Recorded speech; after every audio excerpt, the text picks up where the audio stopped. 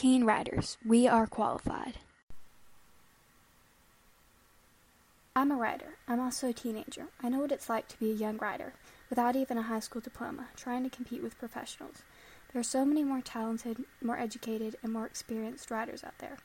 Who am I to think that I am even worthy, as a teenager, to try and attempt the same things they are?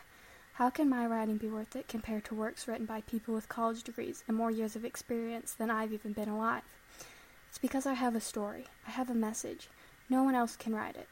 There is craft and learning and experience required to write a book, but what actually defines an author is not how well they can write.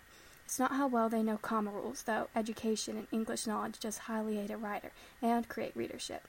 Editors exist for a reason.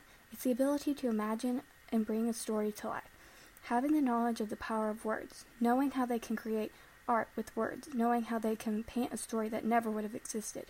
Every age has a unique viewpoint. Age isn't a disqualifier for being an author. Experience isn't either. You don't even have to like to write. You just have to have enough motivation to actually do it. If you take the time to write an entire book, you've truly accomplished something great. I know the struggle, the hours of brainstorming, the thoughts constantly rolling, the bouts of inspirational dryness. You're committed. You won't give up. You'll put in the work needed, learning, criticism, rejection, editing, to bring your writing to become your vision. You likely have a will to improve, which chances are, to bring a writing dream to fruition, you will have to, indeed, improve. And that takes a level of humility to admit that your writing needs work, and that you are inexperienced and need others' help. You'll need supporters, mentors, teachers, editors, helpers, and reviewers all the more. Everyone can write, but few actually do, and that's not something to take lightly.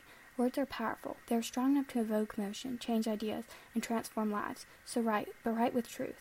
I pray that no matter who you are, that if you write, it is for the exaltation of the Most High. He's given us a gift, a mission, a truth, a hope, and it's the same no matter your age. So use it, whether you are a teen or anyone else, for His glory.